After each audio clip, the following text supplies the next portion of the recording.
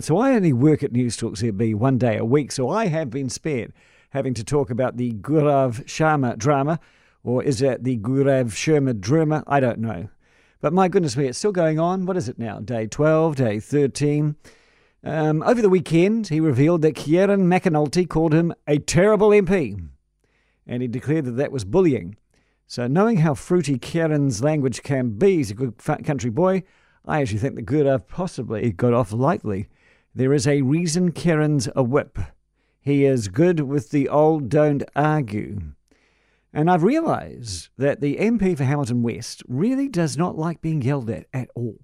In his maiden speech in February 2021, he alleged that a paediatric surgeon bullied him and threatened to kill him while he was studying medicine at university, and yet no investigation into this paediatric surgeon. And in his maiden speech, he made many claims of being bullied and taunted racially while he was on the campaign trail. Sharma appears to feel that he's been bullied his entire life by everybody. Anyway, this morning it was the Prime Minister's turn, and in the few places that she does actually talk, she once again ruled out an investigation, saying that there needs to be some sort of threshold to instigate these things. Otherwise, any time that anyone called anyone a bully or a racist would have investigation after investigation. She doesn't believe that threshold has been met. We, of course, can't judge whether that threshold has been reached, because all we have so far is a good doctor's account, because the Prime Minister is not open and transparent and spends the whole time saying, I reject that. This whole he said, she said thing is terribly frustrating. It's what's kept the issue in the headlines for nearly 2 weeks now. So some said over the weekend that the investigation should have been launched. It would have shelved the conversation. And they point to National hiring a QC to investigate Sam Uffindell, which they say worked. It silenced the debate. That may be so. It may have silenced the debate, but I have to ask what that investigation will prove.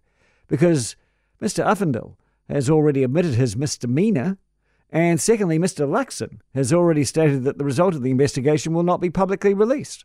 So we'll be no wiser at the end of the whole process. Really? If there is an investigation but no public result, has there really been an investigation at all? The debate may have been silenced, but not the practices and the attitudes that sparked the whole thing in the first place. So this showed me that National is just as good, probably better, at hiding their dirty laundry as is Labour. And that's the way I've felt throughout the whole Sharma drama. None of it surprises me. Politicians have been playing games like this for years. National was perfectly capable and did fudge official information requests.